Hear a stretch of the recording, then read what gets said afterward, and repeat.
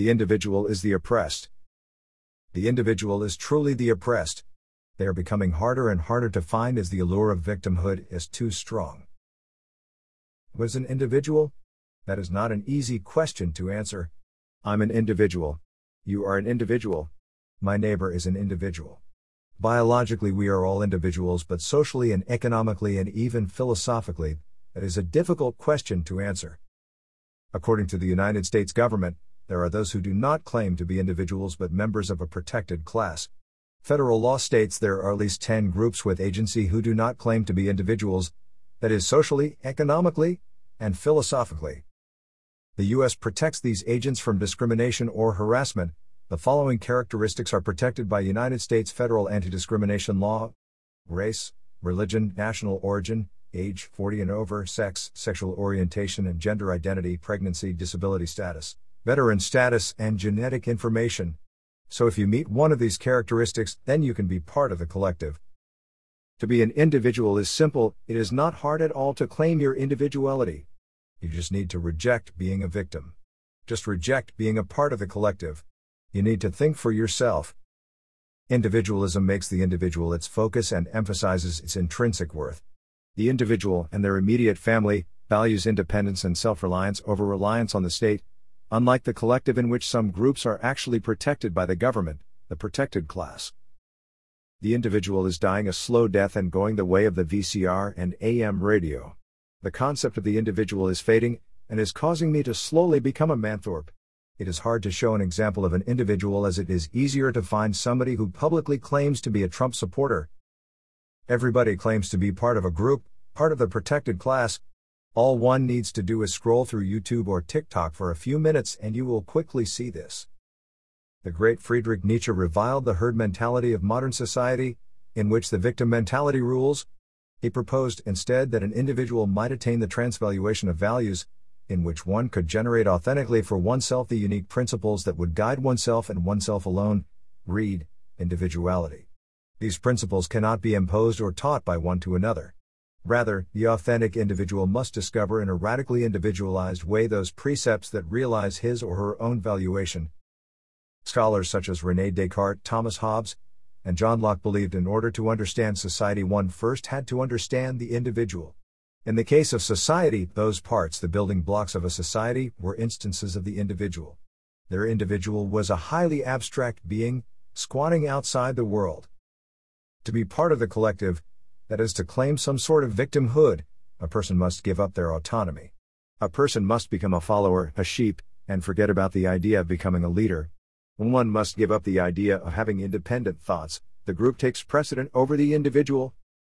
Any execution of an idea by a group, or the collective, can be boiled down to the consummation of a smattering of individuals who are not acting on their own behalf, unlike the individual, but on an abstract idea that everything is oppressive.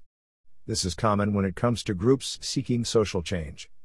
There is usually a billionaire behind the scene bankrolling the organization. This is a far cry from what Karl Marx thought. He just thought capitalism was oppressive. So why is the individual fading? It is not that the individual is fading, it is that weak people are being drawn to the false promise of security that groups can provide.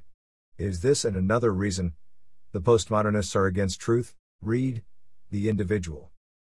Truth always resides in the individual, and the individual is always stronger than the collective, even if it is not apparent at first, because the individual has an opinion. The opinion may not be what you want to hear, but that is besides the point. The individual is a practitioner of the First Amendment, which for the postmodernists acts in the same manner as garlic does to the vampire. The forte of the collective is illusory, formed by the protected classes who have no opinions besides socially constructed talking points. For better or worse, the intellectual mainstream postmodernists have ushered in the post-truth era. They contend there is no objective truth. Rather, truth is constructed by society. The only truths which exist are your truths. Postmodern ideas slowly seeped from the ivory tower and gradually became prevalent amongst the wider culture, persuading more and more people they had their own truth, and it would be indecent of somebody to affirm somebody's truth is fallacious. The declaration that the Creator has revealed Himself to us presupposes objective truth as the cognitive content of revelation. The Creator is the fountain of objective truth about man. This is what drives postmodernism, not that they acknowledge it, but they repudiate it in the strongest words available. Objective truth overrules your truths. The postmodernists would rather yield to the Platonic view that claims truth is abstract and independent of the Creator's being and revelation than to acknowledge there is objective truth. Objective truth is truth that is not dependent on any creature's subjective feelings, desires, or beliefs.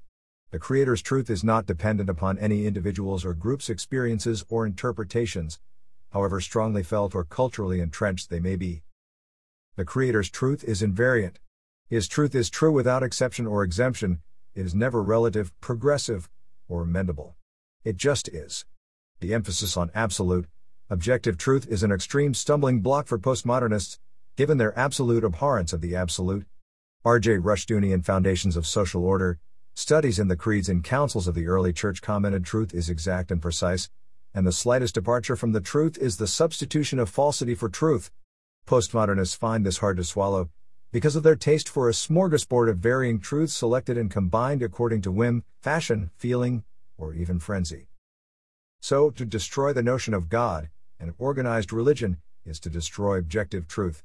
To destroy objective truth is to destroy the individual and to place postmodernism as the leading form of philosophical thought which drives legislature and cultural norms. In accordance with all postmodernists, all ideas of morality are unfounded, they are socially constructed. A popular talking point of the collective today is that gender and sexuality are social constructs. They arise from our relationships to other people, and they depend upon social interaction and social recognition. Postmodernism falters on its assumption there is no universal truth beyond our individual perspective. Truth is subjective. Postmodernism fails to adequately distinguish between right and wrong. The mind is the attribute of the individual, that is, individuals think for themselves. There is no mind in the collective because there is no you. Those of the collective are sheep who will go wherever they are led to. You are an avatar of your group. There is no such thing as a collective brain, just a collective thought. Your opinions are socially constructed because of your affiliation to a certain hierarchy of identity, and that hierarchy of identity conditions everything you say. The postmodernists believe you don't have an opinion because there is no you, no individual. There is a view of life which conceives that where there is a crowd, there is truth. There are ample marches and demonstrations in America preaching their truth, but, in reality, where there is a crowd, there is the untruth. Just look at the Black Lives Matter's mostly peaceful demonstrations. This is a textbook example of collective thought. Would an individual of BLM have stood in the street setting cars ablaze or smashing the glass of store fronts?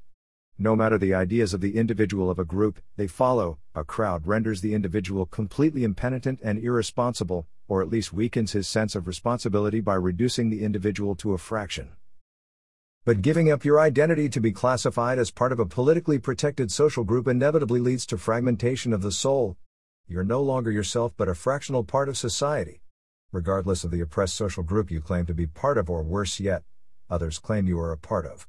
Losing yourself in the midst of the crowd is an evasion, a cop-out, and a desecration of the image of God within you. Indeed, following the crowd is a form of slavery where you surrender your freedom for the sake of a supposed sense of security. You become self-deceived because you no longer own yourself but became the ward of another. Becoming a member of a politically protected social group or a self-proclaimed oppressed group makes you into a copy or similitude, a shadow rather than a person of substance. And it appears this is what Americans want. They want to be a victim. People are weak. They need to be part of a group to have the courage to speak the truth, but once they become part of an organization, the truth becomes irrelevant. Only groupthink matters. Postmodernism destroyed the individual. Postmodernists have fractionated society. Everybody is oppressed. They have talked about every aspect of mankind and turned them into an oppressed group. Who you are depends on the group you are identified with, such as your gender, your race, your socioeconomic group, your class. Women are oppressed. Anybody whose skin color is any color except white is oppressed. Anybody whose sexual orientation lies outside of heterosexual is oppressed. These are the top tier of the hierarchy of oppression. The original distinction in Marxist theory was a person's socioeconomic position. And then there's intersectionality, is a tool of the collective. Intersectionality is another way of describing simultaneity of oppression, overlapping oppressions, interlocking oppressions, or any number of other terms that black feminists use to describe the intersection of race, class, and gender.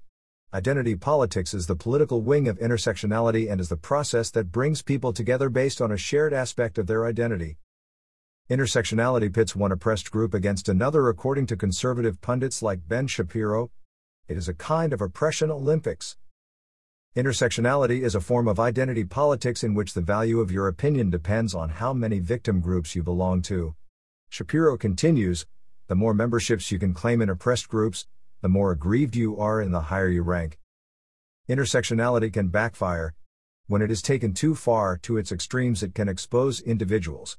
If you take everybody's group-centered peculiarities such as gender and sex, race and uniquenesses such as attractiveness, IQ, and eye color into account, with all the plethora of identities you end up with the individual, hence the saying by Christina Engela, everybody is unique and different. Nobody is the same as anyone else. There is no normal. It is a lie taught to us by a system so flawed that it is threatened by the awesome diversity of nature. As an individual, you have a light you have to bring into the world. If you do not bring it into the world becomes a dimmer place and it can become a very dark place. So it is necessary for you to take care of yourself because you are in the best position to do so. It is imperative for you to take care of yourself. The individual is above all.